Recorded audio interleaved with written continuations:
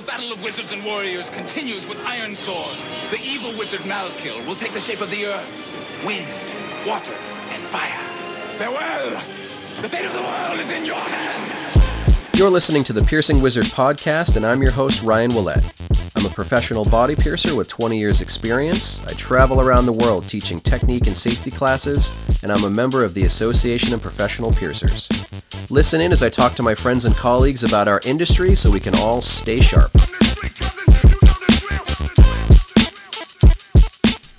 Hi everybody, how you doing? Thanks for tuning back into the show. Always appreciate it when you do.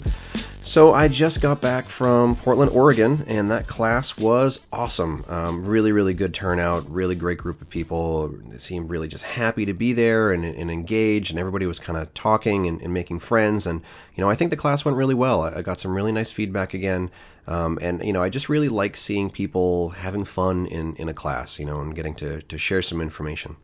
The Powers That Be in Vancouver, Washington, great space. I really have to say extra special thank you to Kellen Smith and his wife. Really amazing studio, and definitely thank you for letting me do the seminar there. I really appreciate it. I'd love to come back sometime. I did it again, and I was having too much fun living life, and I didn't record any podcast interviews with people. I went out and I went for a hike, and I saw Metallica live. They just happened to be there when I was there, so I figured why not. Went out and got some nice food. But I didn't really have time to record interviews with anybody. I stopped into a few different studios. Every time people kept telling me, oh, you better get out of here soon because of the traffic. Apparently Portland has crazy traffic that starts at like 2 in the afternoon. So I was kind of bouncing around from here to there, and I didn't really get any interviews. So I have a few set up for Skype over the next few weeks. So you'll hear some Portland area people, but I didn't capture any while I was out there. I did do a little bit of audio when I was out on a hike. I talked a little bit about how my seminar went, and I talked about how the APP elections went. Definitely stay tuned after this week's interview to hear that little section. You can hear some future news from me that kind of leads into the next thing. I'm going to have a little bit more free time on my hands coming up, mid-2019 and forward. So I think what I'm going to be doing is filling my time with a lot more seminars. The next one I have is in Nashville, Tennessee, but that's going to be a little bit more low-key. I'm already closing registration for that one.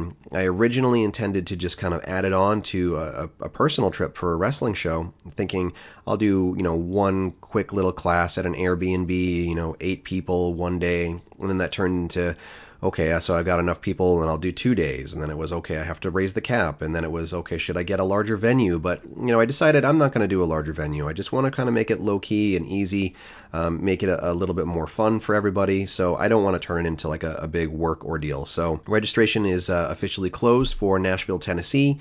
I really appreciate everybody signing up. I'm always really flattered by people who want to take the time to come out and listen to me blabber and pierce some bananas. My next official class after that is going to be Monday, February 25th in Glasgow, Scotland. So if you're a UK piercer, definitely mark that off on your calendar. I don't have registration open just yet because I'm still securing the venue, but I do have everything lined up for that day. So Monday, February 25th, save the date, and keep in mind that it's going to be a special joint class with Jeff Saunders. I don't typically do co-instruction outside of conference environments, so I think it's going to be a really fun time. I'm going to do a section on freehand concepts, and Jeff's going to do a section on going disposable and minimal tools or not reprocessing tools, and then we're going to do a section together about incorporating all that information into your practice. And I think it's going to be a really special class for a lot of people. So if you're capable of coming to Glasgow, Scotland, we would love to see you there Monday, February 25th. As I said, I don't have registration open right now, but one of the best things you can do is I made a Facebook page for all my instruction. So go ahead and follow Body Art Education by Ryan Willett. You can get all the info, all the updates, all the event page listings for all my future classes. So you can kind of stay up to date on what's available and where I'll be. You can also go to precisionbodyarts.com/seminars. You can get some general info there and, just kind of popping around the world and having some fun and meeting some new piercers. Other info for piercer nerds out there, I have my Gentian Violence hoodies back in stock. I've only got about 2 dozen available on the website right now, so definitely grab them while you can. They sold out pretty quickly last time, so if you want one for yourself or if you want one for a Christmas present for someone, definitely go ahead and grab one of those. I'll get them shipped out to you as soon as possible. So my guest this week is Tanea Devine. Tanea is a piercer a little bit earlier on in her piercing career. She came up a few weeks ago and shadowed at my studio. We talked about the state of piercing and all different kinds of things. It just lined up being one of those really good days with a lot of interesting, diverse piercings, a lot of really nice clients. So perfect time to have someone shadow. Tanea got to see a couple piercings for the first time, and got to ask a lot of questions. And that's kind of what the podcast interview is talking about how you make those connections and how you get out there as a younger piercer, and how you meet people, make connections, get information, and how you bring that information back to your studio and put it into good use. So definitely listen to that whole interview and stick around after that. You'll hear a little bit of info from me when I'm out in the woods, kind of talking about the Portland class and the APP elections. Since I slacked a little bit while I was in Portland, I'm not going to have an interview set up for you for next week, and I'm going to be out of town for a few days, and I won't have time to record one this week. So what I would like to do for next week is kind of a Q&A episode, so you can go ahead and email me at ryanpba@gmail.com. You can message me on Facebook or that Body Art Education Facebook page, message me on Instagram, wherever you might be internet friends with me. Send me any sort of questions, anything you want me to cover on the show. You want me to talk about aftercare, you want me to talk about jewelry, you want me to talk about apprenticeships, any sort of questions that you might have about the piercing industry, go ahead and send them to me, and that'll be next week's episode, okay? So let's get into this week's episode with Tanea Devine. I am Tanea Devine, and I work at Divine Designs Tattoo and Body Piercing in West Plains, Missouri. You can find me on Facebook as Tanea Devine. I just use my personal page. Or we have our studio is Divine Designs Tattoo and Body Piercing Emporium. So how long have you been piercing? 4 years. And how did you get into it? Did you get into it with an apprenticeship, or did you end up in it some other way? An apprenticeship. What it was, as I met my husband, and he was a tattoo apprentice, and I was a nurse at the time, and I was hanging out at the shop a lot after work, just because he was there, and got to know one of the ladies that was a tattoo artist and body piercer, and just she actually just became my friend. And of course, I told her, I was like, I've always really been interested in the piercing side of it, just because I liked getting them. And then I was like, well, I am a nurse and I do stick people on a regular basis anyway, so maybe I would be good at this. And she just kind of took me under her wing and was like, hey, if you want to do an apprenticeship, I would love to teach you.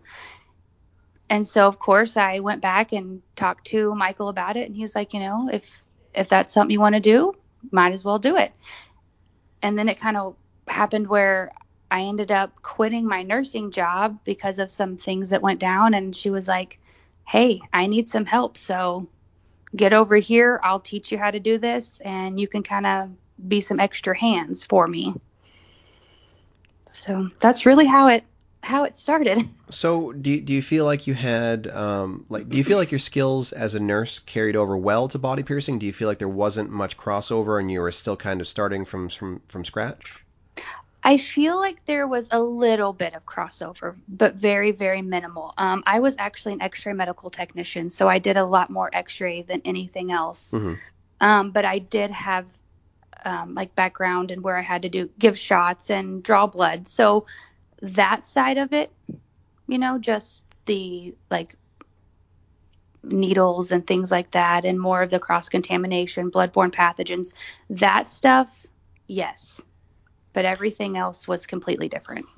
So you came out to my studio a couple of weeks ago, mm-hmm. and your husband ended up contacting me and said, basically, she's interested in the way you work, and it would be nice if she had the opportunity to come out and get a piercing and just kind of say hi. And so I extended the offer of like, well, why don't you just kind of trick her into coming up here under that guise, but then we'll just have her shadow for the day, sort of thing. And he told me that he was kind of a bad secret keeper, so yeah, he let the cat out of the bag a little bit early. But so how did that work out for you? I feel like it was.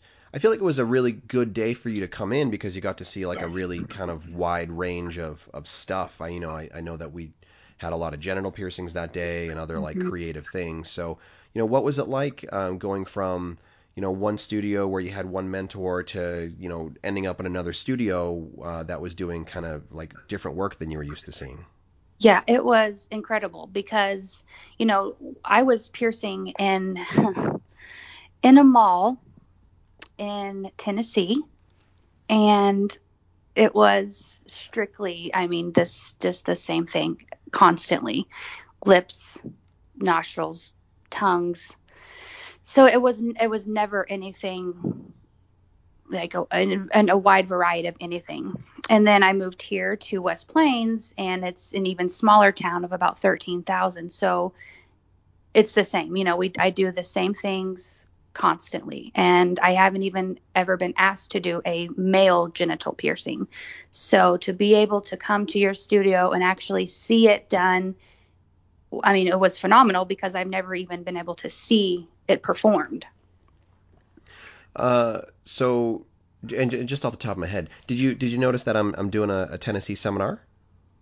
Yes, in Nashville, I did see that, and I have talked to my husband about that. So it is definitely on the list Cool. because that's only Um, about 6 hours for me. oh well, I mean that's not terrible. That's like the distance from me to like Philadelphia. I think it's about Right. six Oh, okay. hours. Very cool. Yeah, it's not a bad trip at all. I mean, we go to Memphis all the time because my husband's family still lives there. So, Yeah.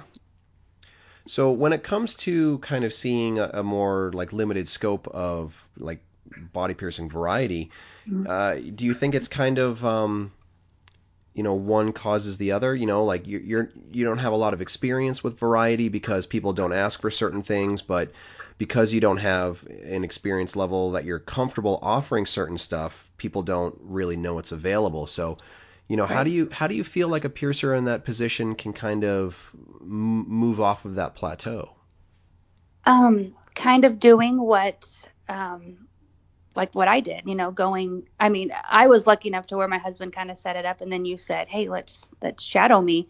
Um, but just going and seeing if you can shadow other piercers that they're in bigger areas that do more of this stuff, because I mean, like, in my opinion, if you don't do that, you'll kind of be stuck in what you're comfortable at your Hmm. comfort level, and you won't ever ex, you know go out and above that, because that's kind of where I was at for the longest time. Is I just was like, I haven't done half of these piercings or what people are wanting, and am terrified. And so I was able to kind of go online and find a lot of piercing forums that have a lot of experienced piercers in the group. And I was lucky enough to come along one that she is in Springfield, Missouri, so it's only about 2 hours for me. And she's also an APP member, and I was able to go shadow her as well. And she has shown me a lot, and that has helped tremendously. Because I mean, when I went with her, I was like, I can do the basics, and that's what I was taught. And I use clamps, and she was like, here, let's try the freehand, try this, try a different technique, and it helped so much.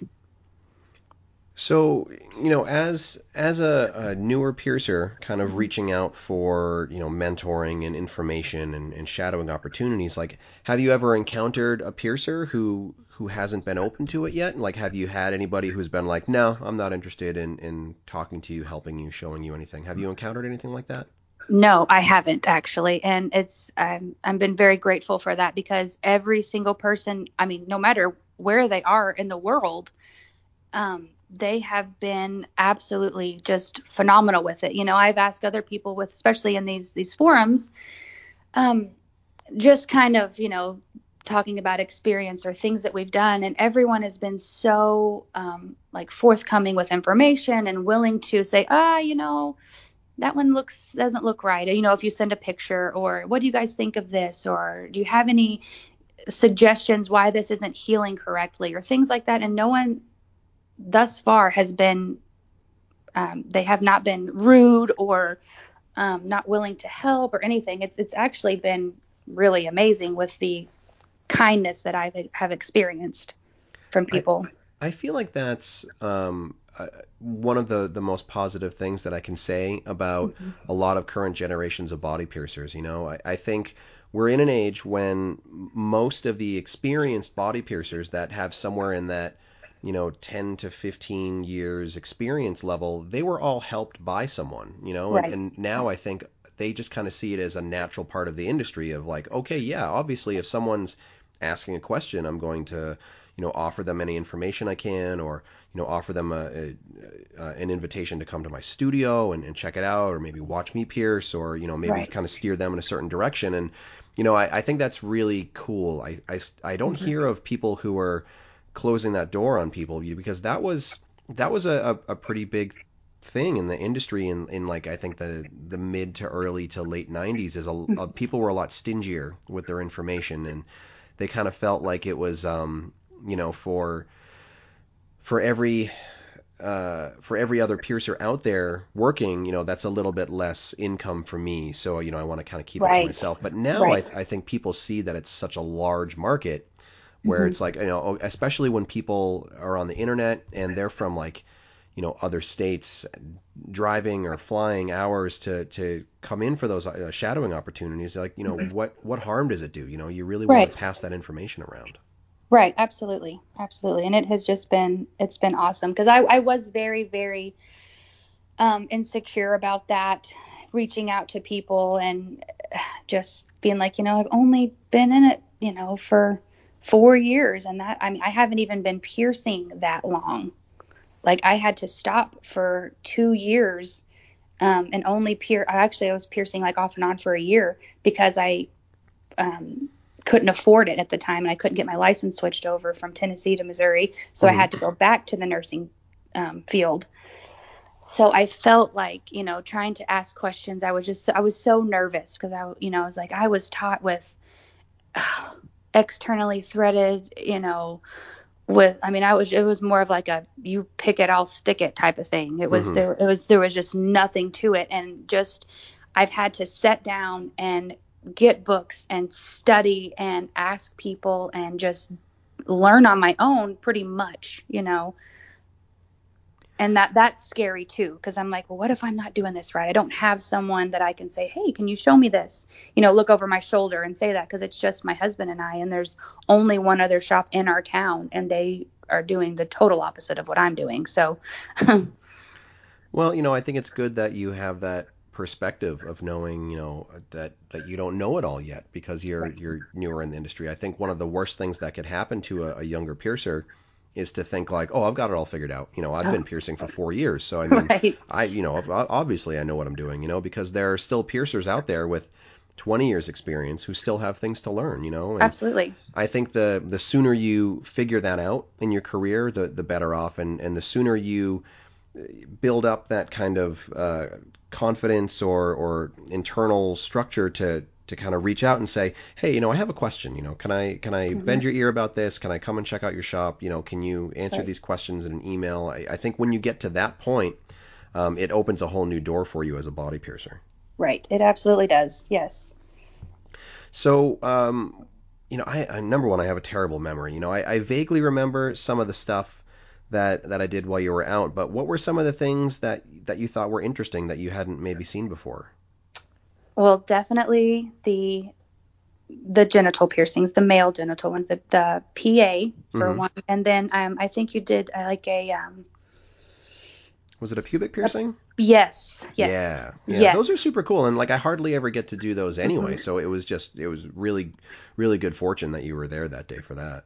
Yeah, and I absolutely, because I would have really never known how to do that if someone would have walked into my studio and asked. I would have been having to tell them to go somewhere else because I wouldn't have felt comfortable to do it, because I had Yeah. never even seen it, much less performed it. So Like the generation of piercing that I came up in the 90s, it was, there was a little bit of information online, but not much yet. There really right. weren't a lot of forums. It was really at the very beginning of BME, so there wasn't that like full learning infrastructure there yet. But back then I remember just being like, yeah, sure, I can figure it out. Right. It's a needle and clamps, and it's like how different can it be than this other thing that I do? Right. And so much trial and error. And all the time I talk about it and I think about it like if I had had someone, when I was just a few years in, like I opened my own studio when I only had maybe like 3 years experience, and like Wow. most of that was just amateur piercing or piercing in a place that let me have access to a room and a sterilizer, but there was no piercing infrastructure there. So a lot of it was just kind of like guessing, really, Right. like Right. trial and error. Hmm. And I think what if I had had the opportunity, to go and really watch someone work and have like some studio where I can kind of learn from them, how much faster would I have been able to progress, And so when Right. I finally started making those connections through BME and the APP conference, and there were the one or two studios in New England that I had like a working relationship with. So that was the whole new chapter for me. So now I love to invite people in, even if I don't know them at all or don't know where they are in Right. their career. It's like, yeah, come on in. Like, what harm could it possibly do? Right. Absolutely. Yeah. And it just helps our industry grow. So did you try any of the stuff that you saw in the shop when you got back, like any of the freehand techniques or any of that stuff? Yes. Yes. And see, I have been freehanding or freehand piercing prior to coming out there. Mm-hmm. Because, like I said, Seville, that I was shadowing in Springfield, I shadowed her one day, and then she invited me down to Texas with her to pierce at an APP shop there that she pierces at regularly. And so I went with her, and that's where she was able to show me and actually like show me on one person freehand, and then on the next one come in, I was able to do it Mm-hmm. because they were a very, very high volume shop.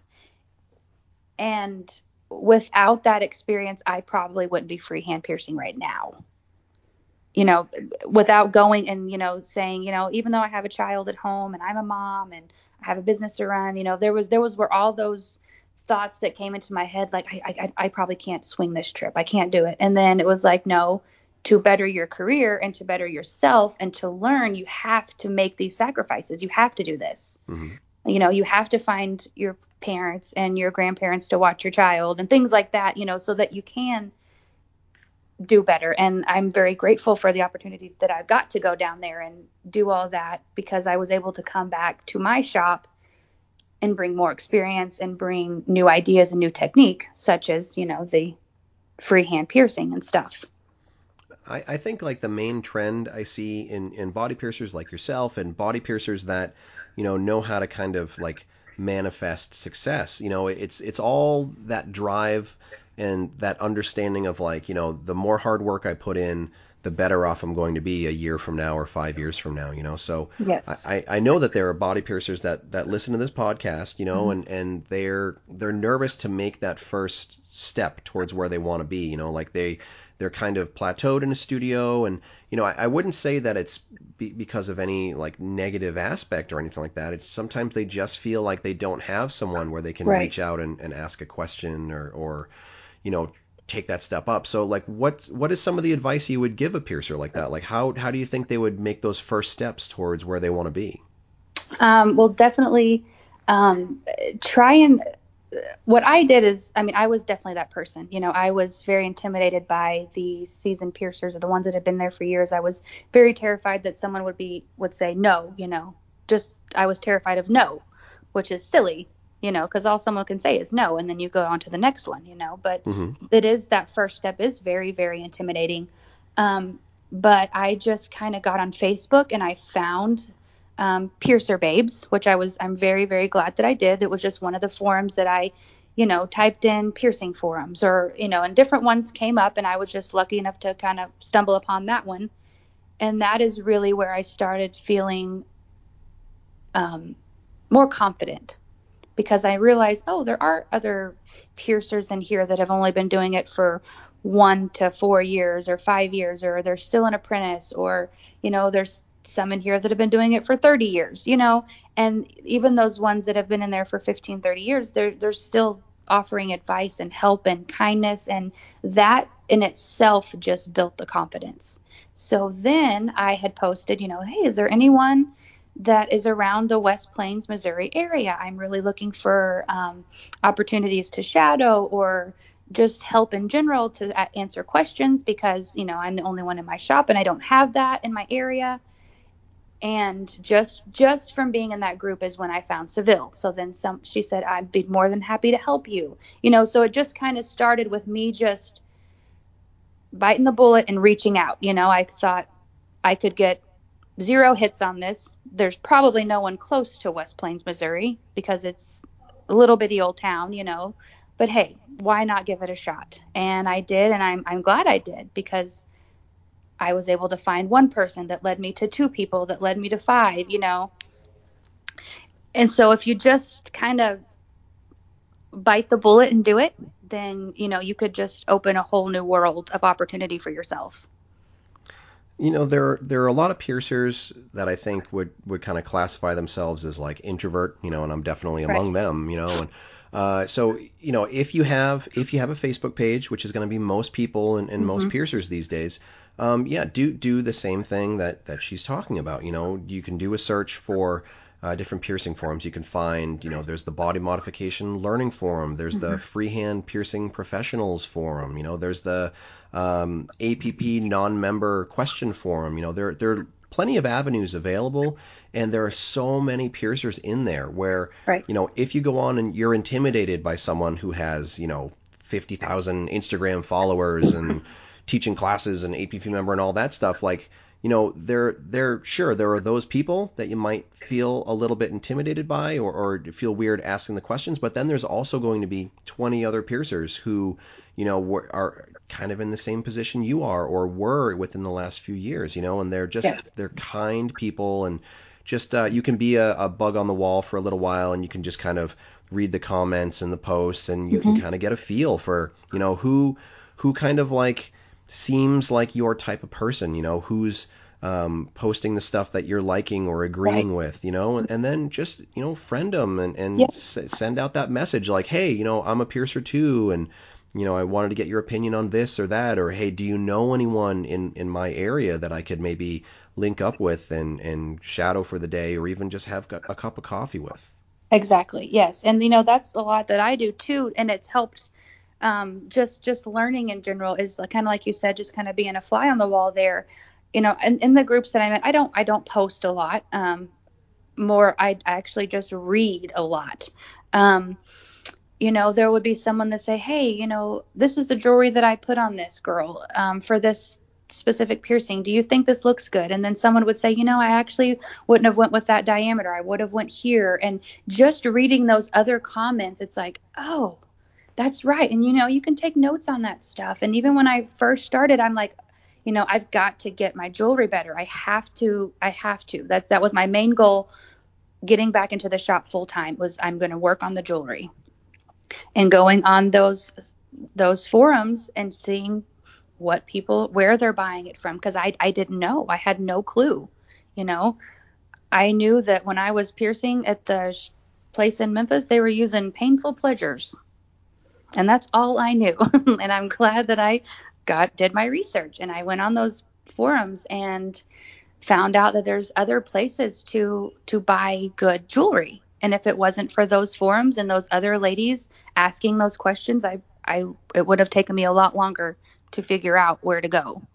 Yeah, I mean, you can really get a leg up because, I just to kind of draw a similarity, I got into 3D printing recently, Hmm. and I bought a 3D printer, and I didn't know I didn't even know how to like put the thing together, what kind of materials I would need. I had absolutely no beginner knowledge, so I joined a Facebook forum for Hmm. my 3D printer, and I did the same thing.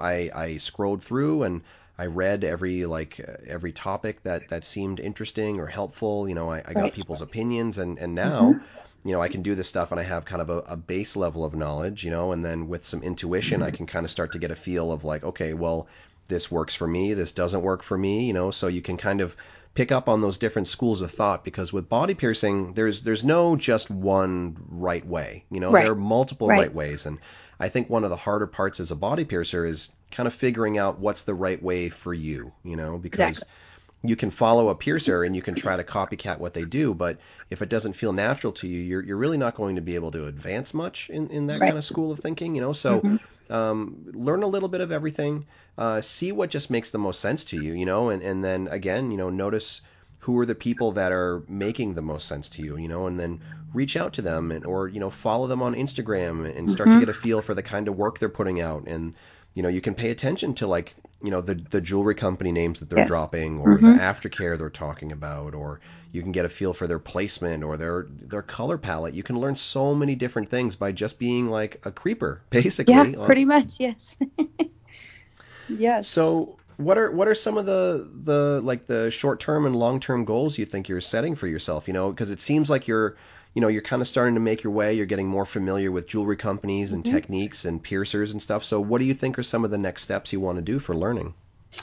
Well, definitely. I definitely want to get in on some of your seminars for sure. That is definitely a short term goal for sure here pretty soon. Um, but another one is just getting all of the, like, just throwing away all of the old jewelry, going through, and a lot of it I have kind of like stashed away, Hmm. like in a box. I think it's like it looks like a little briefcase. I've just put everything that's terrible in there. Mostly just going through that, getting just literally just throwing it away, going through the older stuff. I pretty after I left your shop, I came back and I just really got rid, like pretty much threw all of that away already. But and just finding the best jewelry, you know, because right now, you know, it takes a while to get a good quantity of jewelry built up. No, you're telling me. Yeah, and then I see yours and I'm like, oh man, I've got a long way to go. Well, you know, it's definitely a step by step. You know, I think one of the more common mistakes I see with younger piercers is them thinking that to be a good piercer, air quotes, good piercer, they have to have that kind of a selection. And Hmm. like if I had tried to have a selection even half what I have now before I was ready, I could have put myself out of business. You know, Right, so right. you know don't feel self conscious about your jewelry selection. You know, I think Hmm. the first priority for any piercer in a situation like that is you know think of the quality that you're comfortable with and then grow your options on that. Like once you start getting returns on your investment for like you know setting up good quality basics, Hmm. that's when you can start using your return to kind of expand, you know, and try some gem colors or some you know titanium options or gold options and Hmm. stuff like that, you know. But it's Right. definitely a slow process. It is, and definitely going to like your shop and the other few shops that I have shadowed at, seeing how they, like, you know, you can actually go and pick out the jewelry and say, I want to be pierced with this, Hmm. versus kind of how I was taught and still how I'm still kind of doing things. You know, I buy all internally threaded titanium jewelry to pierce with, but it's just basic, Hmm. you know, and I just have that it's like, here is what I pierce with, here's the price. But I do have some options. I'm growing it to where I can say, you know, this is internally threaded titanium or some gold pieces that you can get pierced with, but it hasn't gone over well yet. So I'm still learning on that, how to talk to them, how to talk to the customer. Yeah, It's sales techniques are tough. You know, Yeah, I yeah. there are definitely like phases of my career, and Hmm. my first phase was like, oh, I'm a body piercer, this is awesome, and like no idea what I was doing, you know, Yes. and then it was okay, I understand that there's better out there, and I'm gonna Hmm. seek it out and try to learn. You know, there was that phase, and then there was the okay, I need to switch my jewelry over to the quality that I want to offer people, you know, and then it was okay, I'm going to try to get in some options. And then it was like, now I have to figure out how to sell these options to people, you Right. know? And that was tough because, you know, especially if you're in a position where you built a clientele or you've been working in a studio for a while with what you would consider, you know, below standard jewelry. Hmm. And then you have those same clientele who come back to you because like, you know, you do a good job to, you know, give them good customer service and to make sure that things are clean and make sure that things are healing and you're giving good aftercare. So you have happy people coming back. And then when you try to do that second piercing where, your cost has gone from, okay, well, I can offer you something for 35, $40 with jewelry to, okay, I have to charge you at least 60 or 70 with jewelry Right. because of this quality.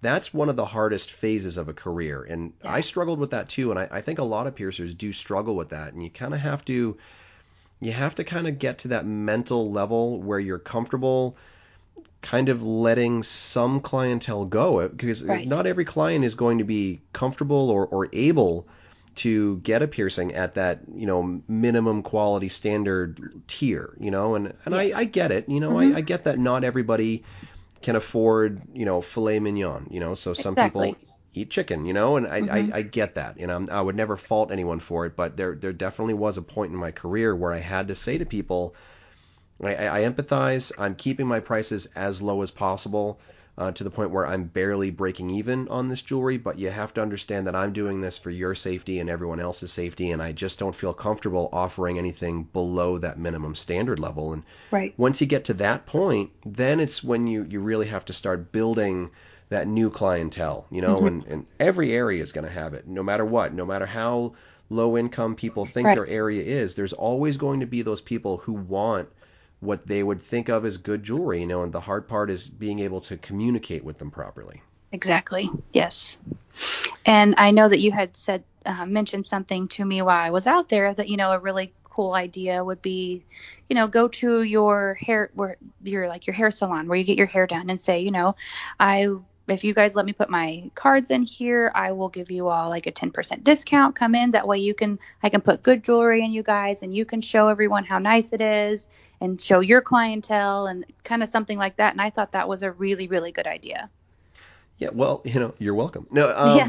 but yeah, you want to think, if you're in an area and you're struggling with like making that jump from one tier to another, try to think of, okay, what do I like in my life? I'm someone who understands good quality body jewelry, so where do I go to eat? Where do I go to drink if I'm a bar person? Where do I go to buy clothes or to get my hair done or my nails or anything, and Right. then you can kind of touch base with those markets, so you can say, hey, I'd be happy to let you put up, a poster or a flyer in my store if I could put one up here, or, let me have some of your cards that I can put on my countertop. Let me put some of my cards here. And you can kind of start in those little easy ways that don't really cost you anything, and then you can definitely offer discounts. I know plenty of studios that, the cool, like, hipster bar or like cool barbershop or cool nail salon,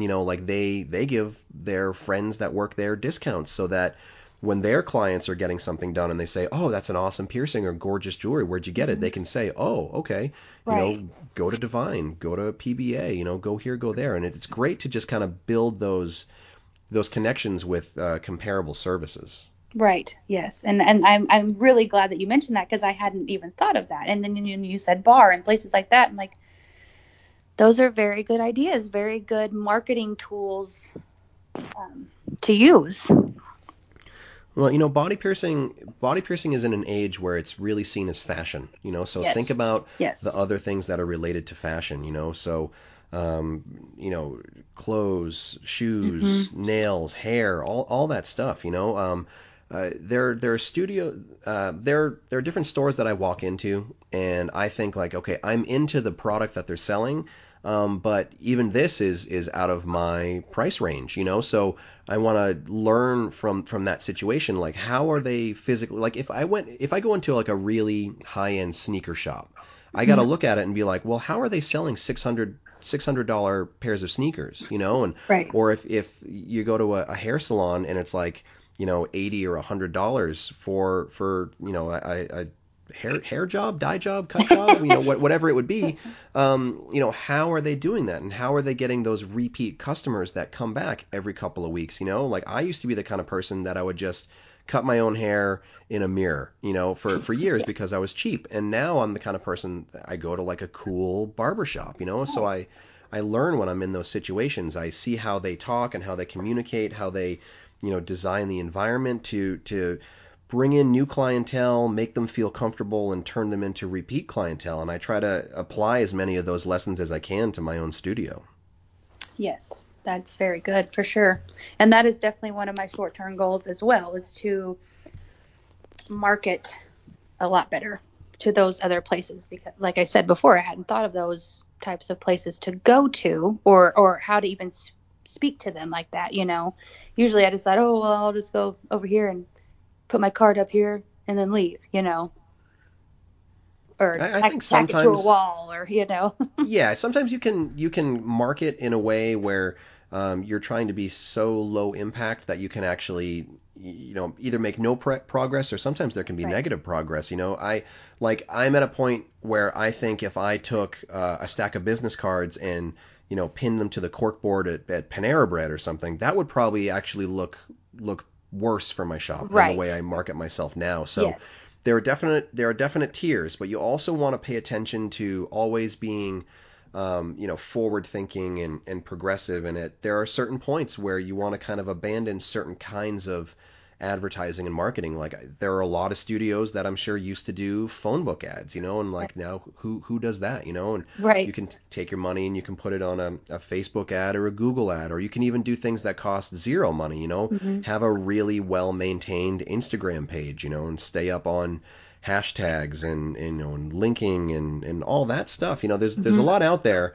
and right, you really just want to always stay moving forward and think like, okay, what was my business last year? What's my business this year? And where do I want my business to go next year? And think about, okay, who am I marketing to? What are they already paying attention to? And, make your marketing similar to what they're already paying attention to. right, for sure. So, what's some of the other stuff that's going through your mind? Like, are there particular piercings that you want to start to try to focus on to build a new clientele? Is it going to be about jewelry for you? Is it going to be about, maybe studio updates or any of that? Like, what are some of the other ideas you might have? Well, we have actually purchased a building where we're going to be redoing it and turning it into our studio. Cool. So that is kind of our big thing. So we're very excited about that. And so just getting that remodeled, and that will be a completely different look, feel than what we have now. Hmm. So we're kind of waiting for an update for that. um, but we also want to try to become APP members. So we want to put it together the right way the first time, and that it helped coming to see you in your studio and how you had your sanitation room and things like that set up, because that's kind of how we were wanting to do ours too, but actually seeing it helped a lot. And I know you said that it took you a while to get there, so it made Yeah. us feel good. Like, okay, we're not doing things totally wrong. No, I mean, like one of the best opportunities you could have to really make a jump is by, moving locations, but also like owning that location, because, if you have the flexibility where you can, budget aside, you can do essentially whatever you want with the space. The sky's the limit, and that's a great time to kind of rebrand. Yes. I've had three different studios, and my current studio, the one that you saw, Mhm. was night and day different than the other two, and it's that same thing where my first studio that I had for, 5 years or so, it served its purpose. It was right for the time and my generation of where I was, and what I was capable of skill wise, and then the next studio was a totally different feel because I was working on a different kind of clientele. And then, Mhm. when I moved again, it was, completely different layout, completely different color palette, completely different way I tried to have foot traffic steered in certain directions, and Right. the waiting spaces and the common areas and everything. Like I really stepped back and thought, okay, I like my current studio, my second studio, current studio at the time, was very much like a tattoo shop kind of vibe, Hmm. dark Right. colors on the walls, and everything felt very like dude atmosphere, and but I was thinking my clientele is 90% female, so I need to create an environment that's more comfortable for the people that are already walking through my door. And think like what are the crossover businesses that they're using, and salon kind of environments and this calm atmosphere, and then that's really what I form my studio on, Hmm. So have a good plan, don't just think, what you're doing now. Think about what you want to be doing in 5 years and kind of build out a shop that's a little bit future proof. Give Yeah. yourself room to grow, give yourself room to expand, jewelry selection, jewelry cases, or seating areas, or workspaces or whatever. But really, really plan it out long term, and you can make huge, huge jumps from something like a move of location. Right. Yes. And that's exactly what we're going for. Like you said, the more like the salon look, kind of not really salon, but not a tattoo shop theme, Right, And that, I right. mean, ours isn't like that really now. And a lot of people have commented on, man, this does not remind me of a tattoo shop. And we're like, good. That's kind of, we don't want you to feel like the typical old tattoo shop. We want you to feel more clean. We want you to feel more homey, kind, not really homey, but just relaxed in a just a good environment. But that's also what we're going to put over there, but it's just going to be a completely different layout for sure. More of a, um, I guess, like higher class theme. I guess you kind of Yeah, I you think I can think say mature is a good word mature. to Yes, use in a yes, situation like that, because my studios reflected me as a person, and the people on staff. When I opened my first studio, I was 20, and right, it right. looked exactly like a 20-year-old post-goth kid owned the place, like Right. that's what it looked like. And then the next Mhm. shop, I was in my mid 20s, and same thing, it was like, this mid 20s kind of vibe, a bunch of people that play PlayStation and listen to metal, and now the new studio, it's like, okay, I'm an adult, I have Right. mortgages, Yeah. I have employees, all that, Yes. like that's, the kind of studio I want to reflect the staff and Mhm. the clientele themselves, and all that stuff. I want it to be disarming, so when they come in and they see tattoos that cost $500, or jewelry that costs $300 or $400, that they feel confident in the space, and it looks like it's worth it. Like I don't Exactly. want to have posters all over the walls and stickers all over every cabinet, because Exactly. that gives off an air of immaturity, in my opinion. Yes. And I Yes. think people are going to look at that and they're going to say, all right, I don't know if this is where I want to spend my couple $100. So Exactly. I want to give them the right environment for them to feel comfortable and confident. Yes. Absolutely. That is it. So Perfect. one quick thing, I don't know if I mentioned it while you were at the shop, but so I own my building too, and Hmm. did I tell you about the world's best tax loophole? Well, not world's best, but my favorite tax loophole. No, but I Okay, would this love is to gonna learn it. this is gonna be great. So, have you already bought the building, or are you in the process of buying a building? We have bought it. Okay, so did you buy it as the two of you, like with your names, or did you Yes. make a corporation? Our names. Okay. So, unfortunately, it will take you a little bit of paperwork and money Mhm. to do this. But anybody else out there, if you are thinking of buying a building in the future, or you're kind of ramping up towards it, this is a really good system for you. So, take a lawyer, and you form an LLC. Mhm. And that LLC is what owns the building. So in your case, you could still form the LLC, but you would have to transfer the property over from the two of you to that LLC, which would be a little bit of money and paperwork. Mhm. But that's really all it is you're just kind of shuffling numbers and names. So you Right. should be able to get away with it pretty easily as far as like the bank is concerned. So Mhm. once you have that LLC, limited liability corporation, that owns the building, you would want to make sure that you have. Do you have an LLC for your business? We do not. Okay, so that's definitely another thing that I would suggest for anyone, because you also want to think in terms of liability. Let's say that there was ever a problem, somebody got an infection, or somebody slipped and fell, or just anything. The two of you are legally liable for that. So Right. if something goes wrong in court, you could lose everything essentially. So you'd also want to have an LLC, a limited liability corporation that owns the business, Divine Designs LLC, or whatever you want. Like I have Precision Body Arts LLC, Uh-huh. and then I have my property LLC. Now, the really cool thing is When you have LLCs, those are their own entities. Those aren't you. Those are just entities. And you can be the owner, you can be the sole member, you can be, in charge of those LLCs.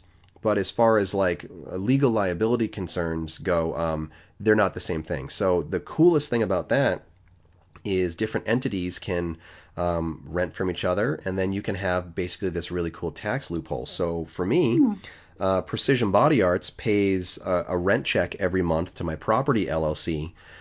Precision Body Arts gets to write off that rent, but the amount that I'm paying towards my property LLC is pretty much the same as my monthly mortgage payments on the building.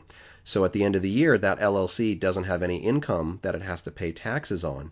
So all that money that I paid into the LLC as rent is now just a tax deduction. And at the end of the year, that can save you thousands of dollars. Wow.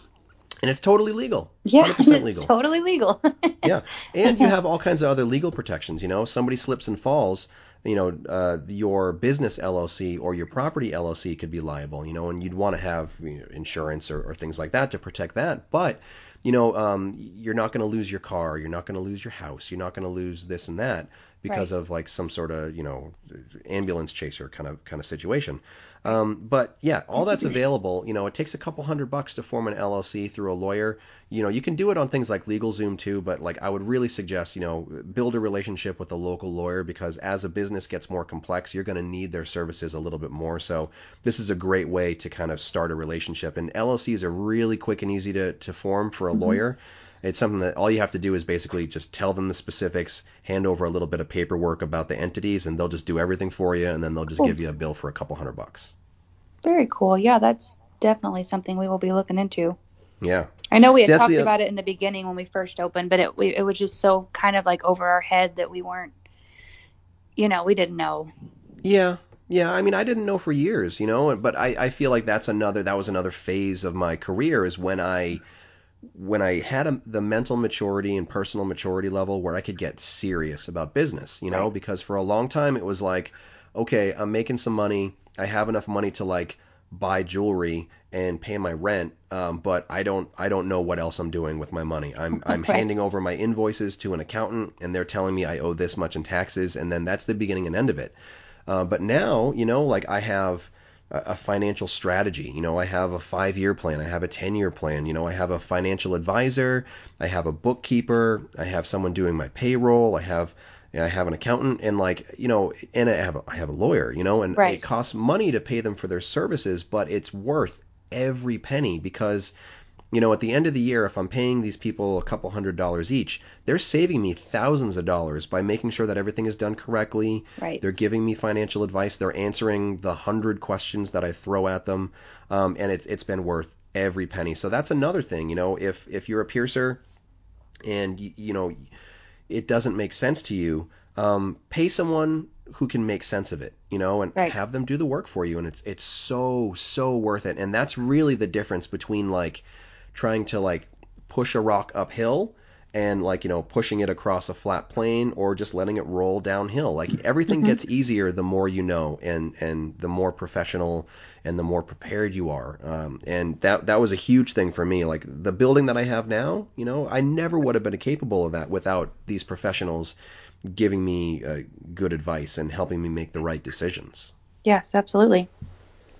That's a big thing. It's like I know that a lot of people ask me piercing advice and piercing questions and all that stuff, because it's obvious, because I'm a body piercer, and I do the podcast and all that junk, but I love business. I love talking business and talking business strategy and long-term planning and all that stuff. So, if there are other piercers out there listening, and you feel like you've got it mostly figured out for piercing, but you just don't know what you want to do to grow your business, same thing, reach out to those people that have successful businesses. If there's a really busy shop that you know of, like St. Sabrina's or Rockstar or something like that, like reach out and ask them how they got successful, like shops like Enigma or High Priestess or, Adorn, all those studios out there that are like killing it, like it's not a coincidence and it's not an accident that they're killing it. It's hard work, and they had to learn a lot of different things to achieve that. And they're things that hardworking people can also learn. Yes, absolutely. That is true. Sorry, I went on kind of a business tangent there. That's okay. No, that's good. I enjoyed it. Well, yeah, Took I notes. like I like money. I'm a Yeah. big fan of Yep. making money, but like even more so, like at this point in my life and this point in my career, I'm a big fan of keeping that money because Yes. nothing hurts more for me at this point than cutting gigantic checks to the government. You know, Yeah. like Oh, yeah. I've had times where I've gone in to file my end of year taxes, and I think it was last year or the year before, my accountant said, you should sit down before I tell you this Oh, amount. And I was like, no. oh God, this is not going to be good, No. And but now, I have little tips and tricks and different Hmm. things I do, and retirement planning and all that stuff. How many piercers don't have retirement planning? Get on it Right. early, and you'll have a Yep. lot more money if you can actually get to that point of retirement. Absolutely. Yes, you will, for sure. Anyway, let's talk about piercing stuff because I feel like I'm going off and being like old man Ryan. So what are some other things on your mind? Like how do you feel like the industry is going, year to year? Do you think that like this whole like crazy jewelry wait time thing is going to be good or bad? Do you feel like there's an even steeper challenge to someone who's just kind of starting out with high-end jewelry, or how are you feeling with that kind of stuff? Well, I don't feel like it's honestly, I don't really feel like it's any harder to if you can start out with it, it would probably be easier if you can. And this is just my opinion versus trying to look at it's kind of hard when you have to look at all the stuff that you already have and like, oh, I just need to have to throw this away. But kind of like Hmm. you had told me before, all you've really spent on that is $300-400 at most, you know. And when you think about it, you're like, well, yeah, true. I really haven't spent that much money on this old stuff. So, Right. but I mean, if you can start out with the better stuff, just do it. Go ahead and take the extra couple dollars because it's not much more if you think about it. Um, it really is not, from what I've seen, just for the stuff, it's not a whole lot more to I start mean, small. You don't especially have if to you think start with a about ton. right, you think about sane quantities too. I think a lot of times when people hold on to that lower end jewelry, if you really look at what you're holding on to, it's like it's 100 pieces of something that you don't even need five of, and Right. stuff like that. So it's like, what's what how difficult is it to take if you need five of a certain size, or 10 of a certain size, or 20 of a certain size, and you order just that in high Right. quality jewelry. Like you don't need giant quantities. You don't need full display cases, all that stuff. You need to think like, okay, I'm doing X amount of piercings in, let's say, a 1 or 2 or 3 month period, and Hmm. this is how many I would probably need of, this size and that size. And then once you have that stuff in, then you can look at your sales, and you can say, all right, well, it's mostly nostrils I'm doing, or mostly tragus piercings I'm doing, or whatever. And then you can think, well, if my top three piercings that I'm doing, I could maybe share a jewelry selection among them. If you can do something like threadless backings that a lot of companies are making now, Hmm. you can get jewelry that has crossover between a tragus, a nostril, a lip, a conch, a helix, and you just get the different backings you need for the Right. piercing, and then you can just get 10 end pieces that can work for any of those. You Hmm. don't have to have complete separate selections of jewelry for all these different categories of piercings. There's a lot of crossover you can do to really minimize that quantity and minimize that initial investment. Yes, absolutely. And that was something that I just didn't know, at the time, but now getting more into it and, exactly what you said, it was just one of those things that was like, well, gosh, I don't have to buy, you know, 10 of, 10 of this and 10 of that and 10 of that. I can go to Neometal and buy even their smallest display stand that comes with the assortment Right.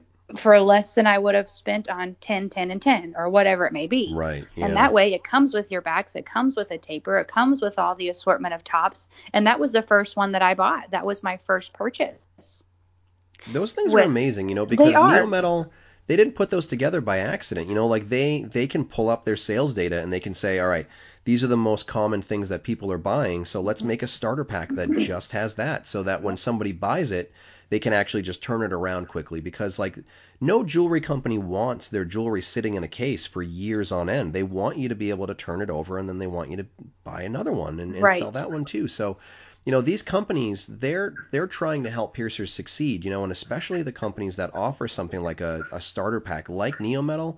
Those things are so perfect. I've seen so many piercers, you know, um, just buy one of those starter packs at the APP conference or any other conferences that they might be at, and they're timid, and they say, okay, well, I'll buy this one thing and I'll see how it goes. And then they get home and it's sold within a week, Right. and then Yes. they're off to the races. And that's, Hmm. that's all it takes sometimes, is just building that momentum and letting Yes. it happen. That's exactly kind of how it happened for me too. And I just called him the other day to order more, and I said, so probably about 6 to 8 weeks, right? And he said, no, no, 4. And so I was very happy to hear that it was only going to be 4 weeks. Yeah, Neometal, they're such a great company, Hmm. and like they definitely bend over backwards to try to constantly improve things, and I know that there are a lot of companies that they're doing their best and they're trying and they're expanding, but their wait times are still increasing and increasing and increasing, and like I love them to death, and they're doing what they can, but for those people just starting out, it's not realistic to wait 5 months Right. for jewelry, So a company that Yes. can get you jewelry in hand in a few weeks Hmm. versus a few months, even better, and especially if they're trying to set you up for success, and say like, just get this. These are our best sellers. This is your best shot at building some momentum, and it's awesome. I remember Yes. when I first ordered Neometal, I got 5 pieces. I got 5 backings, and I got 5 2mm white CZ prong end pieces. And it took me, a couple of months to sell them, because I was still clinging on to those like cheap, crappy nostril screws with a cheap, crappy gemstone in it, and I tried to be all things for all people. And then when I got to that point where I was just like, I don't want to use these things anymore. I just want to Right. use this stuff. When I switched over to like, hey, I've got this stuff. It's going to cost this much. This is what you get for it. And then people started responding to that. And then it was just, I never looked back, and that was probably at least 10 years, but, probably more than that at this point, and it was really just, it was confidence, it was momentum, and it was just, education, and setting myself up for success by just taking that plunge. Yes. Very, very true. And that was something else I was going to say too, is like we were talking earlier about the, new piercers and stuff. And um, another thing that has really helped besides, just getting the better jewelry and pushing that better jewelry, kind of like you were saying earlier, is two other things that have really helped me a lot is changing my displays. Mm-hmm.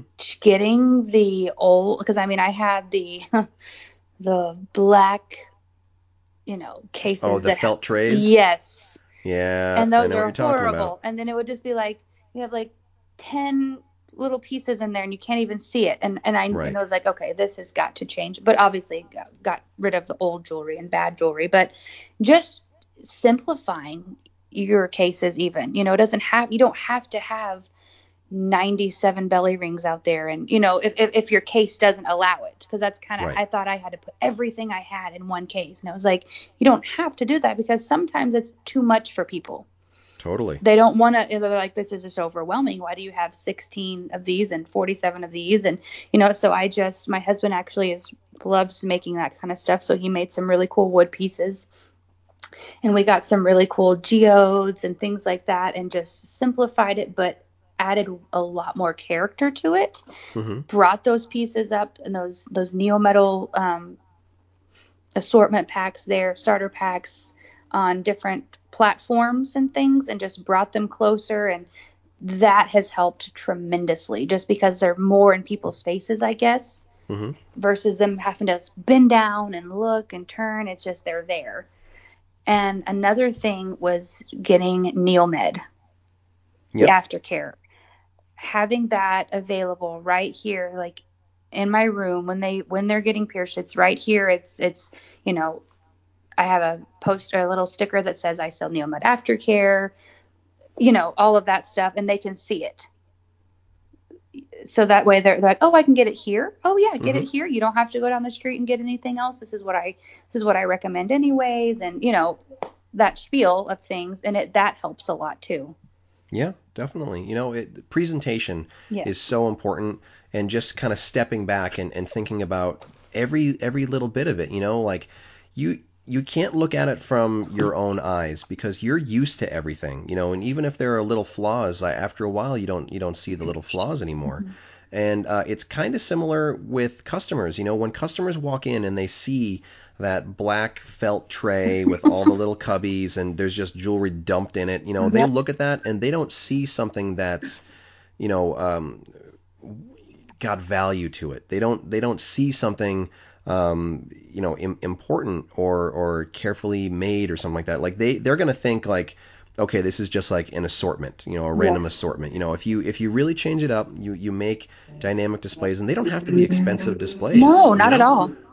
like even just those basic neo-metal displays, those are really clean, really Hmm. fancy looking, and it really just it displays the jewelry perfectly. So you just change up the presentation and you increase the value that they perceive the jewelry to have, and then it makes it easier to sell the jewelry. And having the right aftercare right there, and having it, a nice looking can, not like a mess of a label, Right. and having it look like something that's worth what you're charging for, and looks like a professional product that they're going to trust to put on their piercing. All those things are fantastic, but presentation, it's just a huge part of it. That was a big phase for me, is going from that like metal kid studio to like the nice salon environment. Everything, I really just looked at presentation, displays, and everything, and it increases it increases consumer confidence, basically. Yes, absolutely. It definitely does. Well, it's like, when you go into a jewelry shop that you're going to buy an engagement ring or something like that, you want to be going into a place that has that appeal. That you think, okay, I look at this and I know this is good quality stuff because of the way they're presenting it. They're not just going to take this, if this ring is that expensive, they're not just going to throw it into a black little cubby and, Right, with they're going 10 to, other rings. yeah, they're going to present it well, where it's the first thing I see. Right. Yeah, because I mean it's basically the same thing. Like when you go to the mall, and not to say like Zales is like an amazing jewelry store, but like those like good presentation jewelry stores, Hmm. you can walk past that, and then you can walk past like a Spencer's, and it's like it's very obvious what the quality difference is, and customers are going to think the same thing of your studio. Right. If you are one of those like you know teen 20 something, like just comfortable for you but not aimed towards the clients, they're gonna look at that the same way as somebody walking past like Spencer's. Like they're not gonna Yes. think like, okay, this place has jewelry that's worth a couple $100. They're gonna think like, okay, that's where I would get a piercing for $30. Right. Like you want to create the environment so that when they walk in, they see people that are dressed nice, they're clean, the music isn't like, making it impossible for them to take you seriously, and all these different things, and presentation, it's so huge, and a lot of piercers just ignore it because they just don't see their own environment anymore. They're just so used to it that they don't even pay attention to it anymore. Right. Right. And that can, and it, it can be easy to do that. You just come in some days, it's the same old thing, or but you have to be in the mindset of kind of like what we were talking about earlier, is like, if you want to continue to grow your business and grow yourself and your career and all of that, you have to think, what can I do to appeal to others? How Hmm. can I change this? What can I, um, who can I go market to that's different, that I haven't gone to? Or how can I change this display that, when someone walks in, they're going to see this good stuff because they're not Sure. seeing it right now, or things like that. And if I think, especially in this industry, you have to constantly be thinking that way, Right. because if you And don't, you could easily get surpassed. yeah, and you want to freshen it up like with some sort of frequency, because if a client walks in your shop the first time and glances at your display, even if you have good stuff, bad stuff, whatever, they're going to have a mental image of it. Then if they walk in again and the display looks pretty much exactly the same, they might not look at it as carefully because they're going to think like, "Oh, I've already seen that stuff." But Right. if you switch it up, seasonally or every couple of months or something, or you just take the exact same stuff and just shuffle it around on the shelf, Hmm. and then people are going to come in and you'll see their eyes start to scan, their heads start to move around, and they're really taking a look at what you have rather than just kind of like, oh yeah, it's just the same stuff they had last time. Right. Exactly. Yeah. Well, I feel like we've covered a lot of stuff. Yes, for sure. And aside from my tangent, so hey, I enjoyed that. Well, thank you. I'll have the Business Wizard podcast coming up shortly. Yes, stay tuned. So yeah, if you get the chance to come to that Nashville class, I'd love to have you. I'm doing 2 days of it, so there's a Monday and a Tuesday, and Monday's pretty much booked up at this point. But Tuesday, I've got less than half of that booked. So if you're interested, Tuesday, January 8th in Nashville, but you're more than welcome. Okay, yeah, absolutely. I will definitely get on your page and check that out then. Sweet. I would love to. So, to wrap it up, where can people find you, like in the physical realm and online? We are Divine Designs in West Plains, Missouri. And then online, you can find me at Tanea Divine, Tanai. It's a hard one. I think I'm the only Tanea Divine actually on Facebook. And I'd use my personal page for my piercings and stuff. And then you can find our shop page at Divine Designs Tattoo and Body Piercing Emporium. Awesome. Well, I appreciate you taking some time to talk to me. Yes, absolutely. I appreciate you asking me to come on. Oh yeah, anytime. And if you're ever in New England again, stop by again. Absolutely. Thank you so much for all of it. You're very welcome. And I'll talk to you soon. All right, talk to you later. Bye. Bye.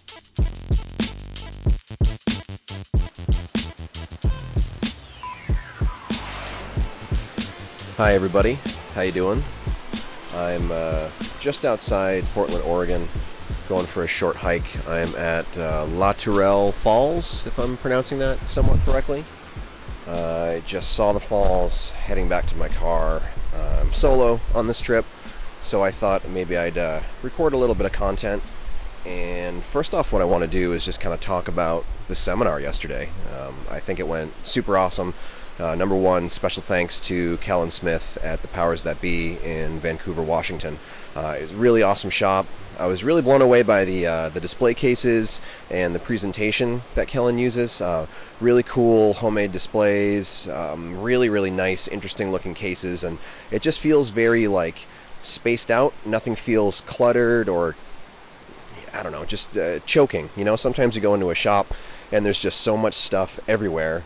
The cases are overflowing. They have enough jewelry to fill 5 or 6 cases, but they have it in 2 cases. So Kellen really kind of gives everything its own presentation. He doesn't try to choke you with jewelry, just puts it in front of you and separates everything between styles and brands. There's a ton of really amazing jewelry from Maya and all kinds of gorgeous Body Vision and other gold jewelry. So definitely props to Kellen and his wife for setting up the Powers That Be and making it something really special.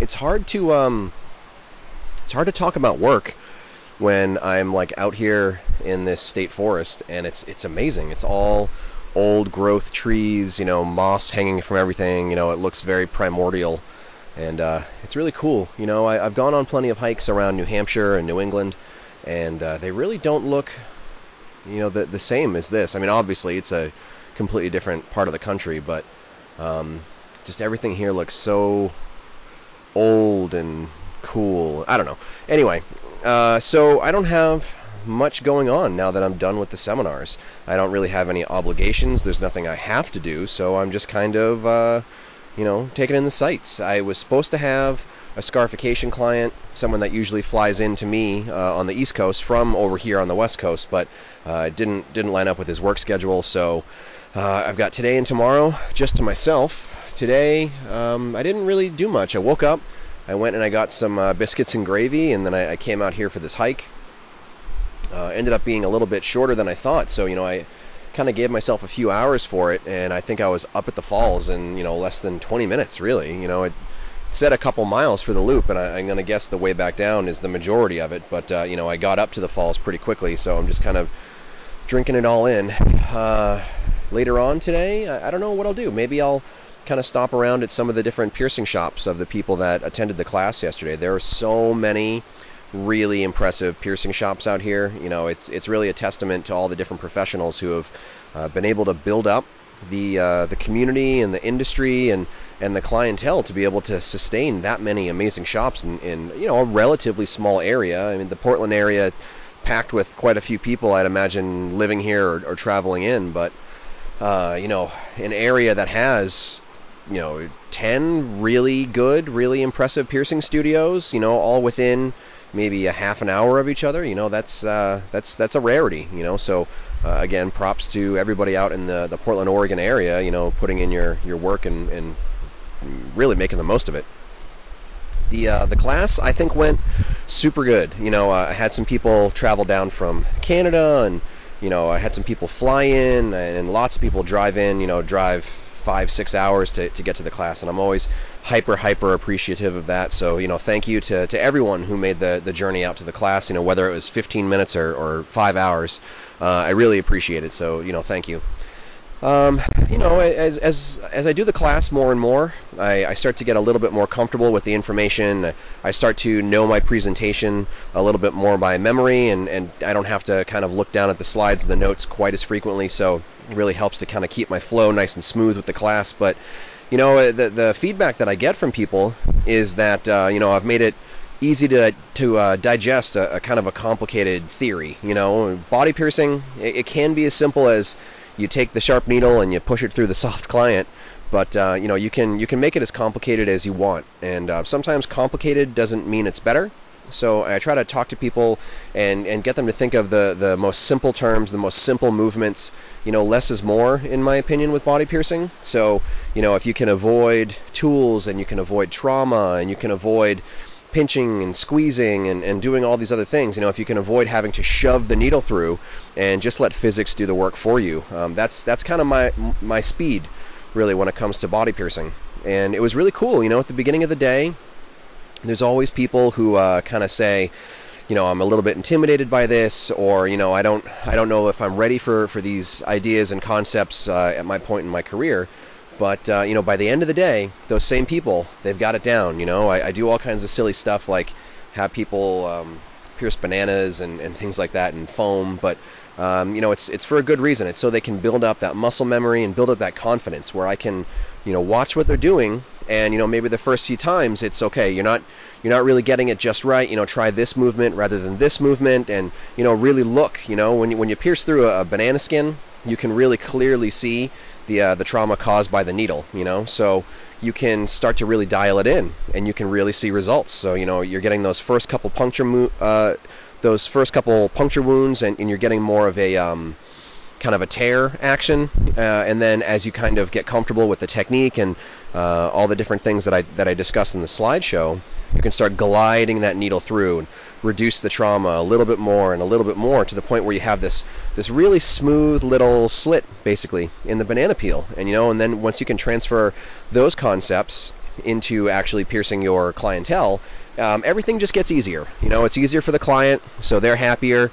They're going to be telling more people to come and see you and saying, oh, they make it so easy, I barely felt a thing. And then you get easier healing results and all different kinds of stuff. So it's just really great to see those light bulbs go off over people's heads. That's a big deal to me, because for a long time I was the person sitting in the class who just couldn't figure it out through explanation alone. It wasn't making sense to me. And being able to take some of those things that took me a long time to learn, and be able to kind of transfer it to other body piercers, especially newer body piercers. Yesterday there were a few apprentices in the class, and that's amazing. Being able to think that you can have some small part in someone's growth as a professional, especially at the beginning of their career, and kind of say, I had to learn these things by making mistakes and learning through trial and error for years out of my career, and to be able to give somebody that information early on and have that be part of their foundation that they can grow on, it really makes me think, what's body piercing going to be like in 10 years when, people take the different techniques and ideas that we're exploring now and grow them and evolve them. We talked a good amount about needle crushing, and that's a perfect example. I feel like needle crushing is one of those things where, right now it's about exploration, it's about experimentation, but I don't think this is going to be the end of the conversation. So I think 10 years from now, people will either have new innovations for needles, or how to manipulate or improve needles, and I just think things are going to be really interesting and really impressive to see where it goes. A lot of the younger piercers that I meet now are just like hungry for knowledge. They're hungry to make their mark and really show what they can do in the industry. And I'm really excited to see that next generation of piercers come up through the industry. I had some weird news yesterday, or maybe even the day before that. I got some weird news recently that I did not get reelected to the board of directors for the APP. Bittersweet. On one side, you can see people volunteering for the APP, and those are the same people running studios and doing a lot of work, and they're kind of slowly killing themselves through overextending, and they're running studios and they're doing volunteer work, and some of them have families and children and all these different responsibilities, and you can see that they get burnt out, they get very, very tired to the point where they just they need some time off, or they need to step away. And I feel like maybe I'm kind of in that category. If you listen to the show regularly, you might be able to tell that I'm a reasonably busy person through my own doing, and maybe taking some time off from APP volunteering can be good for me. Who knows? I know that the 3 people who were elected to the board are incredibly impressive people. Cale Belford and Monica and Becky. They're going to just be awesome. So I really look forward to seeing what they can do. And if you're interested in who they are, if you aren't a member and didn't get a chance to vote and read their bios and read all the information that they had in the APP online forums, you can go back, and I did episodes with all 3 of them, with Cale, with Monica Sabin. Monica was a big deal on the APP membership committee, still is a big deal, so does a lot of work there. You can hear about all the things that Monica is part of. And Becky, I taught a class with Becky this past year at the APP conference, and I also did a podcast interview with her while we were kind of prepping for that class, and hung out with Becky when I was out on the West Coast last time when I was doing my seminar in San Francisco. I stayed with her and her boyfriend Pablo, and just kind of hung out for a while, and we did got some special dim sum, and it's just really cool. So while I am sad that I won't be on the board of directors after this next upcoming conference, because that's when the changeovers happen, so I'm in it for another 6 months or so. That's the tough part, but being able to maybe take a little bit more time for myself, focus on maybe my classes. I really want to double down on those in 2019. I really want to get a lot more in, go to a lot more places around the country and out of the country, and I think it'll be great. Take that extra time that I have, and take the energy that I still have, and the passion I still have for this industry, and kind of get out there and share it with as many people as I can. So I wish them the best of luck. I expect great things from them, and obviously, I'll try to stay involved in the APP with instructing and some committee work. I'm not going to, disappear altogether, but, things are going to change for me over 2019. So 2018 was a crazy year with a lot of very high moments and, a lot of very low moments. And, this is definitely on that scale for me, so just kind of, looking forward to what comes after this. I'm